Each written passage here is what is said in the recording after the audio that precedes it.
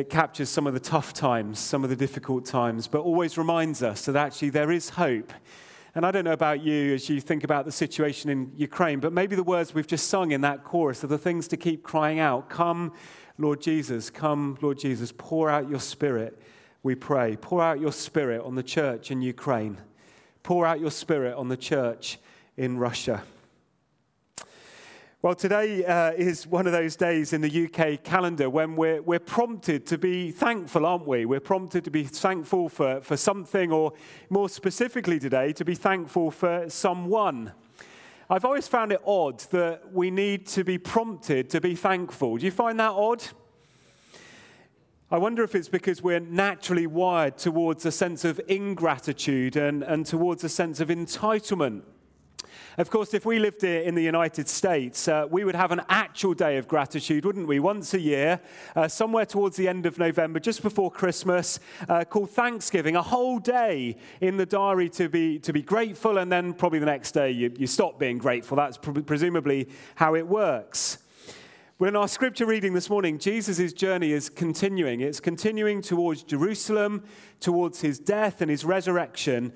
And Jesus is somewhere along the border between Samaria and Galilee. That's a really significant side note. He's between Samaria and Galilee.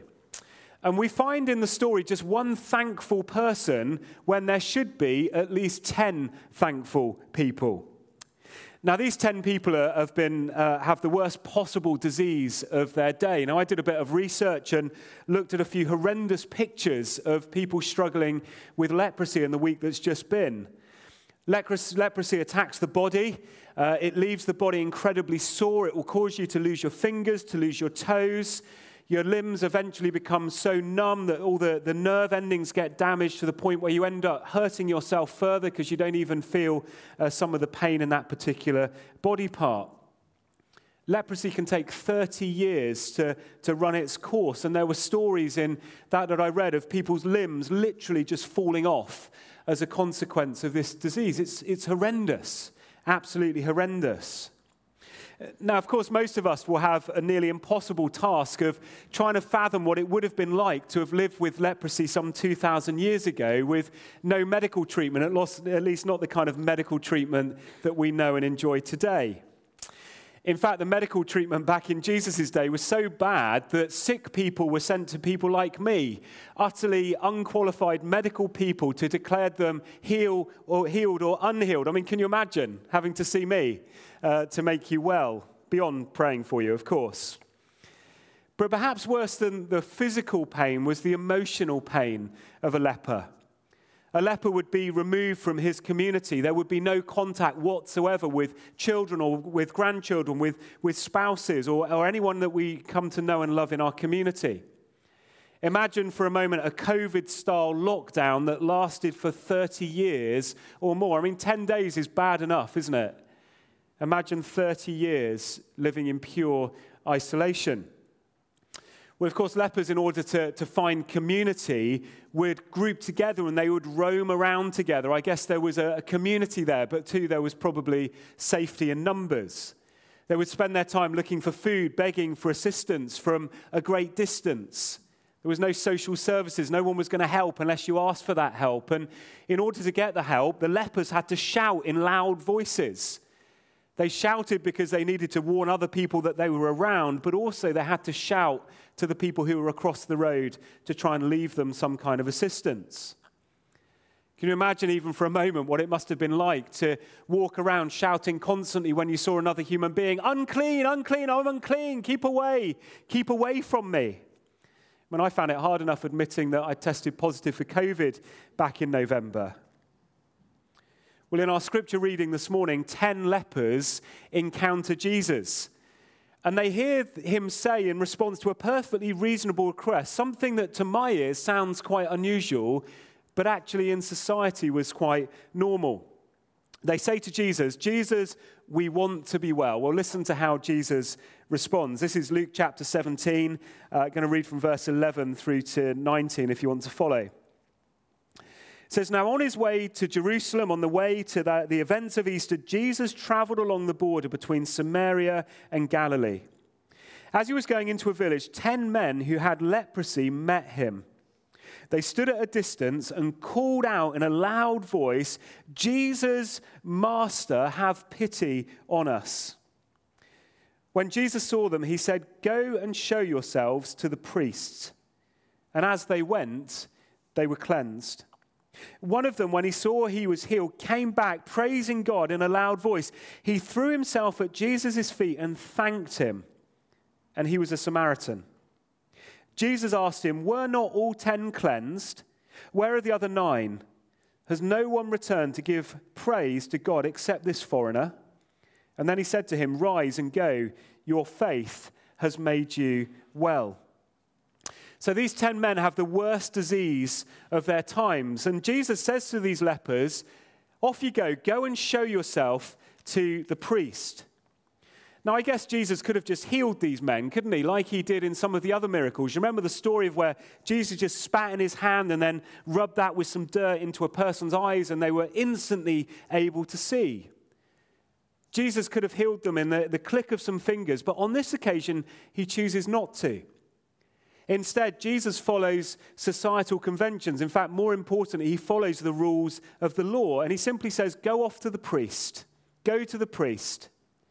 You see, the local priest had duties other than leading worship on a Sunday. Unlike Kay and I, the priests then didn't only work on a Sunday.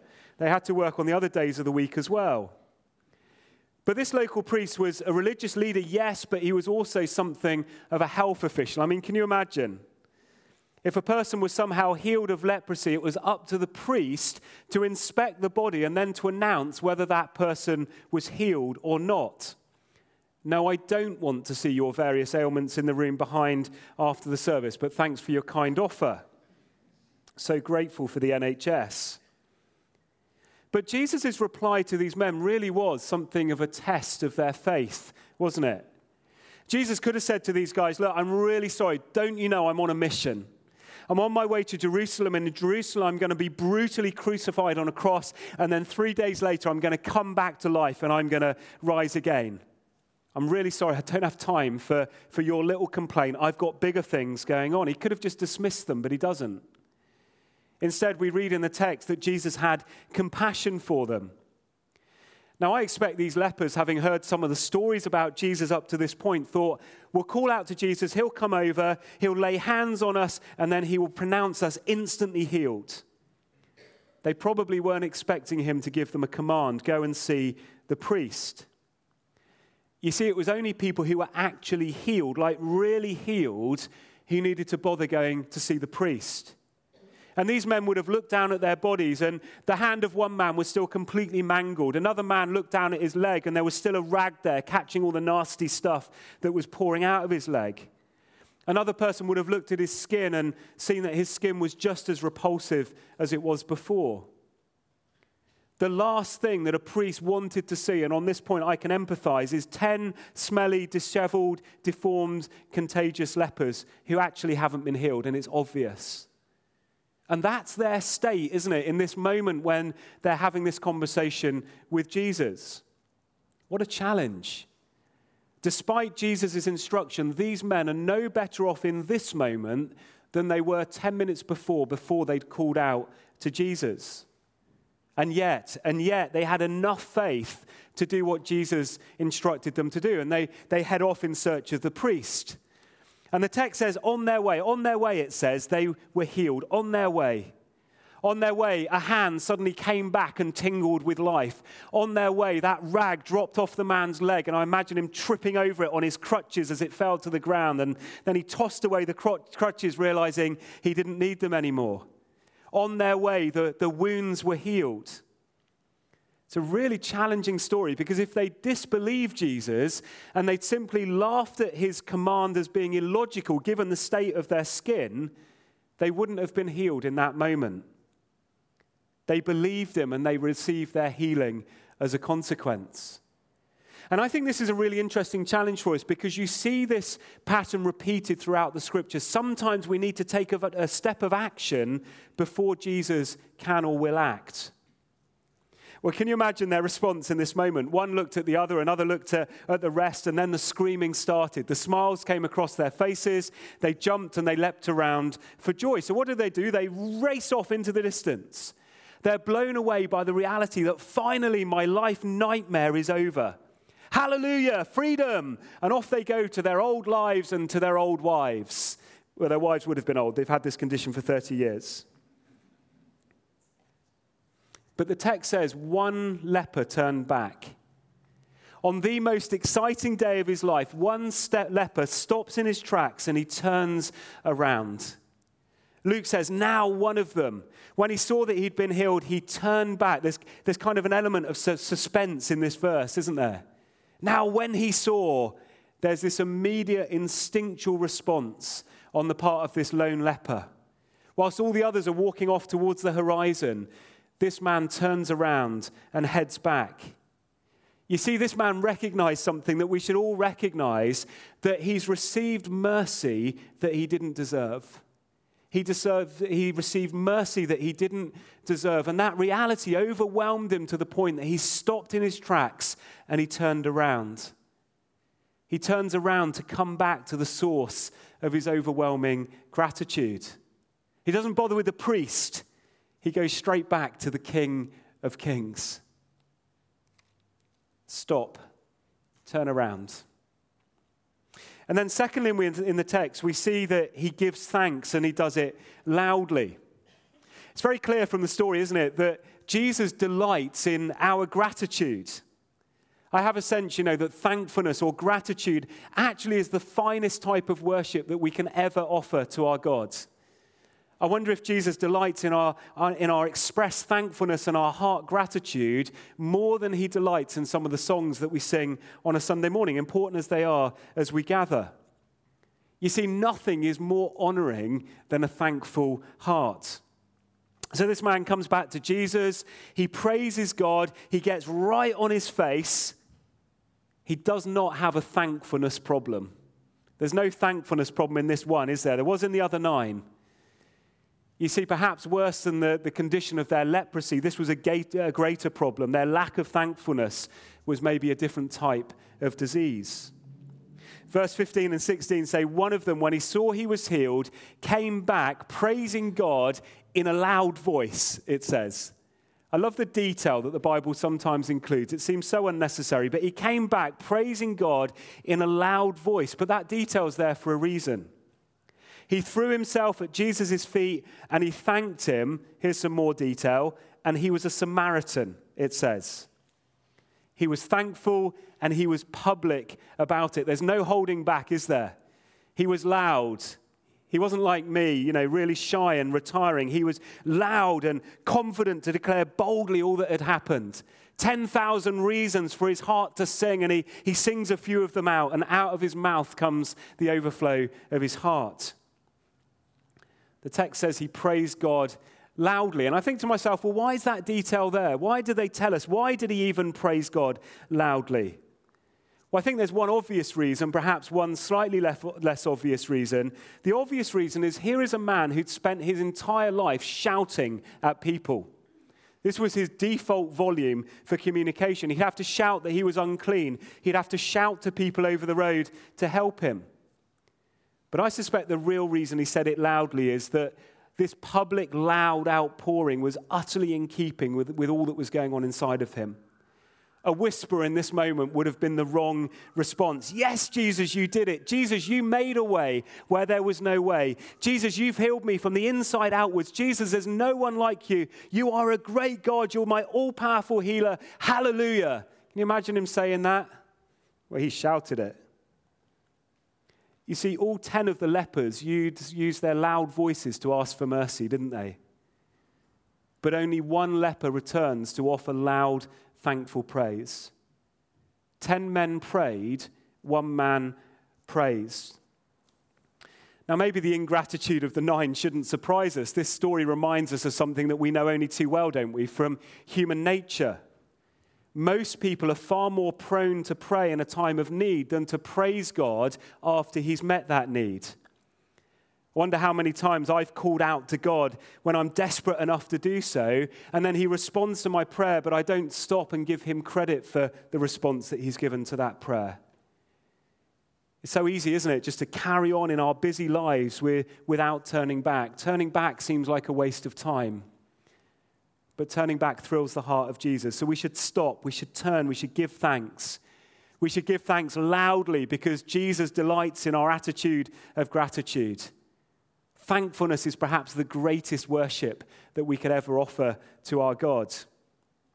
So these 9 lepers, they get what they want and they left. Jesus performed this mighty miracle, and you can imagine them kind of thinking to themselves or even saying to one another, great, we can take it from here. This is fine. We can go back to our wives, our old jobs, our families. Fantastic. Life can carry on. I wonder too if there's almost a kind of arrogant pride on display here in this moment. You can imagine them thinking too, do you know what? This is just what I deserve, isn't it? I'm a faithful person. I trusted Jesus. I'm just getting what I deserve. I don't know if you've ever sat at a dinner table with children who gobble up the food and then get down and go and play. Know any of those? I know 4 of them. One of them sat at the back. Only four. Do you know any children like that? We're full. Now we go out to play. Does that sound like your kids, your grandkids? Sound like you? Sound like me? Maybe sometimes. You know, Jesus notices gratitude and he notices ingratitude. You know, Luke doesn't say so directly, but I think Luke implies in this story that one man was a Samaritan. By implication, that means the other 9 were probably something else, which means they were probably Jews. So in this story, we have 9 Jews, 9 people who believe and trust in God, and we have one Samaritan who does not. Now, if that's correct, what this story means is that those who should have been most grateful were not, and the one who should not have been grateful at all was. And you do wonder, don't you, with these 9 Jewish people, whether as good religious people they felt they had a right to be healed. But here's the thing. Whatever you don't turn into praise is at risk of turning into pride. Whatever you don't turn into praise is at risk of turning into pride. You can imagine them when they got back to their wives simply saying, look, I'm healed. Look, I'm healed. Fantastic. Without ever crediting the source of that healing. You can imagine them down the pub over a few drinks. Well, maybe you can't. Just sharing the story of how, I had leprosy last week, but look at me. I've been declared healed by the priest, without ever referencing the healer himself. Here's a great quote. I so wish I'd written this. Ingratitude is leprosy of the soul. It eats away on the inside. It destroys our happiness. It cripples our joy. It withers our compassion. It paralyzes our praise. It enhances our self of self-sufficiency and renders us numb to all the blessings of God. Ingratitude is a different type of leprosy, a leprosy of the soul. Craig Groeschel, the author and speaker, has said this, and I think this is brilliant. It's not happy people who are grateful, it's grateful people who are happy. Isn't that good? It's not happy people who are grateful, it's grateful people who are happy. So the challenge to give thanks and to do it loudly. But then there seems to be a promise to me in the text, or at least by implication, that those who offer thanks and those who are grateful will receive more graciously. Jesus says to this very thankful man, willing to go before God before his circumstances have changed, ready and willing to stop and worship before he returned home to his old life. And Jesus says to him, do you know what? There's something more for you because of your response. Jesus announces over this man complete healing, a wellness that passes all other forms of wellness in terms of healing. Healing of leprosy was nothing compared to what Jesus gives to this man. The 9 were healed skin deep for this earthly life, but this one man is healed soul deep for the rest of eternity. Isn't that a beautiful picture? And it's a beautiful picture of what Jesus has done for you and he's done for me if you've come to know him as Lord and Savior. If you've trusted that Jesus died on the cross, that he rose again for the forgiveness of your sin, then you've been healed soul deep for the rest of eternity. This is more than just a fleeting, skin-deep moment for this earthly life. Jesus has healed you for the whole of eternity, and he's given you salvation. That's our promise for those of us who have trusted in Jesus. So how could we not express that gratitude from a thank-filled heart? And then finally, the challenge to be the one. The mathematics of this story is really simple, isn't it? 10 minus 9 equals 1. And the challenge of this scripture verse is to be the one. One healed leper came back. One leper caught himself in the midst of his celebration and returns to Jesus, who was the source of his happiness. One man was willing to put his car in reverse to go back to the cause of his celebration. One man's thankfulness led to action that thrilled the heart of Jesus. And then Jesus asked that really poignant question in the story, and you can imagine the pain in his voice as he says this. He says, "Where are the other 9? Where are the other 9? These men were cleansed physically, but they were still spiritually sick. And Jesus says, only one Samaritan has been made spiritually well because he turned around and he came back and he offered gratitude. Jesus' question is never answered in the text, where are the other 9? Why didn't they return? But I think we can guess at the answer. The answer, of course, is as old as Adam and Eve, isn't it? They didn't come back because they were sinful human beings. The 9 were part of the me generation, and Jesus' challenge is really simple. Be the one who thinks differently in this life and act differently. Because what we see here is 9 men who were from the right race and from the right religion, and they were only healed skin deep. And here's this one man from the wrong race, the wrong religion, with the worst possible disease, and Jesus heals him. It's amazing, isn't it? In these 9 verses, Luke goes out of his way to point out that there was this lone leper who expressed gratitude to Jesus. And Luke says he was a Samaritan, he was a foreigner. Why is that significant? Because actually that's the theme of the whole of Luke's gospel. Luke is so keen that people will come to know that Jesus is for everyone, even Samaritans. Well, if there's hope for Samaritans, there's hope for me. By returning to Jesus, this former leper received something greater than his physical healing. He was saved from his sins, and that's the promise for any one of us who will come to Jesus. The Samaritans go off and they're declared clean by the priest. This man comes back to Jesus, and Jesus says, your faith has made you well, or literally, your faith has saved you. Who would you rather hear those words from the priest or from the Son of God? I know who I'd rather hear those words from. Chris, your faith has saved you. Not just for a moment, but for the rest of eternity. And as Christians, we ought to be the most grateful people on the planet, hadn't we? Somebody said that thankfulness is the quickest path to joy. If you want to experience more joy in your life, then be thankful. Be thankful, and I have this sense that as we're thankful, the fruit of the Spirit of joy just comes to fill us and change us more and more and more and more than we were before. What a great story. It's a picture of life, really, isn't it? It's a picture of God's abundant grace, that Jesus is willing to stop in the midst of other things and give people like you and me some time. It's a picture, too, of the prevalent ingratitude that exists in the world in the me generation. 9 out of 10 people will probably forget the blessing that they've received from God, and only 1 will stop and say thank you. And then finally, it's a picture of unexpected grace, isn't it? Grace in a place where you wouldn't have expected to see grace. That's me, and maybe that's you. Grateful hearts so often pop up in the places where you least expect to see them. Let's make sure that we add our voices to the few voices who are offering that praise. The Apostle Paul says this, Colossians chapter 2, with this I finish. Therefore, as you have received Christ as Jesus the Lord, so walk with him, having been firmly rooted and now being built up in him and established in your faith, just as you were instructed, and you are overflowing with gratitude. Let's allow our gratitude to pour out of our mouths today and in the week ahead, because it's the finest worship we can offer.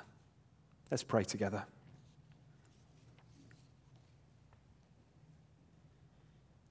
Just want to give a moment of stillness. We need to learn from the story, not just to race on and carry on in life, but to stop. To maybe look back over the last few days, the last few weeks, months, years, and to spot those things we need to be thankful for. Why don't you, just in a moment of stillness, just in the quietness of your own heart, just speak out words of thanks and words of praise. And as you speak them, know that it delights the heart of Jesus to hear you speak to him. Thank you, Lord.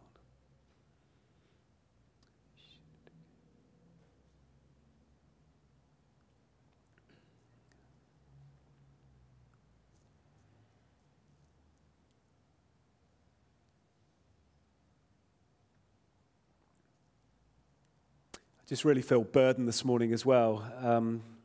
That just possibly there's somebody who needs to recognize that so often Jesus calls us to action and then he blesses the obedience of that action. I don't know if that's for you this morning.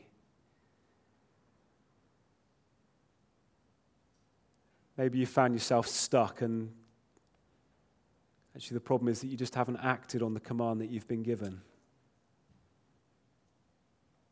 Lord, whoever's that's for this morning, I just pray. The words of that song, "Come, Lord Jesus, come." Empower us by your Spirit into action, I pray. Sense God is ready to bless you, in response to your obedience.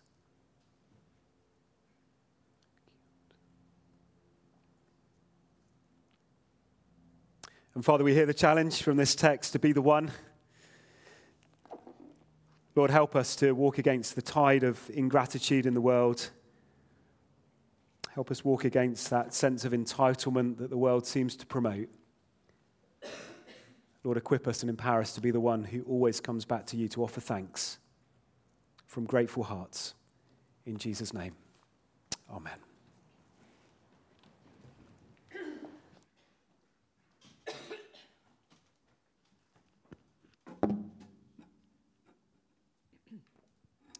It's great to think that we've been healed so deep for all eternity because of what Christ has done for us. Thank you, Chris. Let's finish our service this morning with, we're going to sing a couple of songs. There is none like you. No one else can touch my heart like you do. Paul,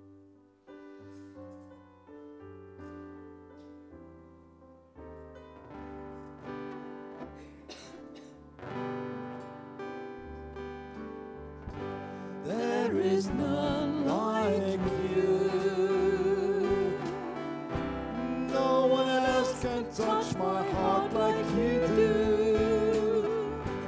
I could search for all eternity long and find there is none like you. There is none like you. Touch my heart like you do. I could search for all eternity long and find there is none like you. Your mercy flows like a river wide, and healing comes from your hands. Suffering children are safe in your arms. There is none like you. There is none like you. No one else can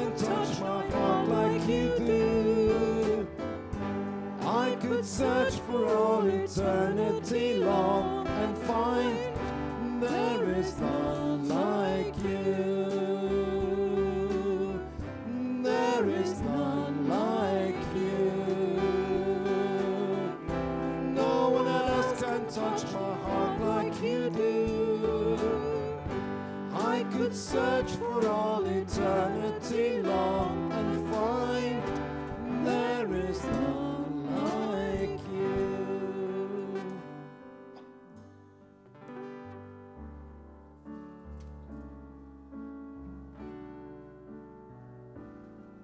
O Lord, my rock and my redeemer, greatest treasure of my longing soul. My God, like you there is no other. True delight is found in you alone. Your grace so well too deep to fathom. Your love exceeds the heavens reach. Your truth a fount of perfect wisdom. My highest good and my unending need. O Lord, my rock and my redeemer, strong defender of my weary heart, my sword to fight the cruel deceiver, and my shield against his hateful darts. My song when enemies surround me, my hope when times of sorrow rise, my joy when trials are abounding, your faithfulness, my refuge in the night.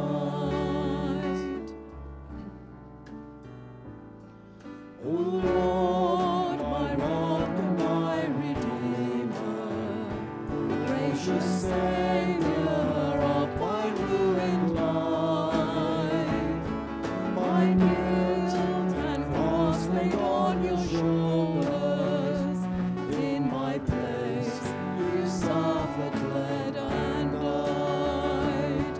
You rose the grave and death conquered. You broke my bonds of sin and shame. You rose the grave and death conquered. You broke my bonds of sin and shame. O Lord, my rock and my redeemer, may all my days bring glory to your name. May all my days bring glory to your name. This is the day that the Lord has made. Let us rejoice and be glad in it. You are our God, and we will praise you. You are our God. We will exalt you. Give thanks to the Lord, for he is good, and his love endures forever. Please do be seated. God bless you all. Thank you so much for being with us today. Enjoy the rest of your day, whatever it brings. God bless you.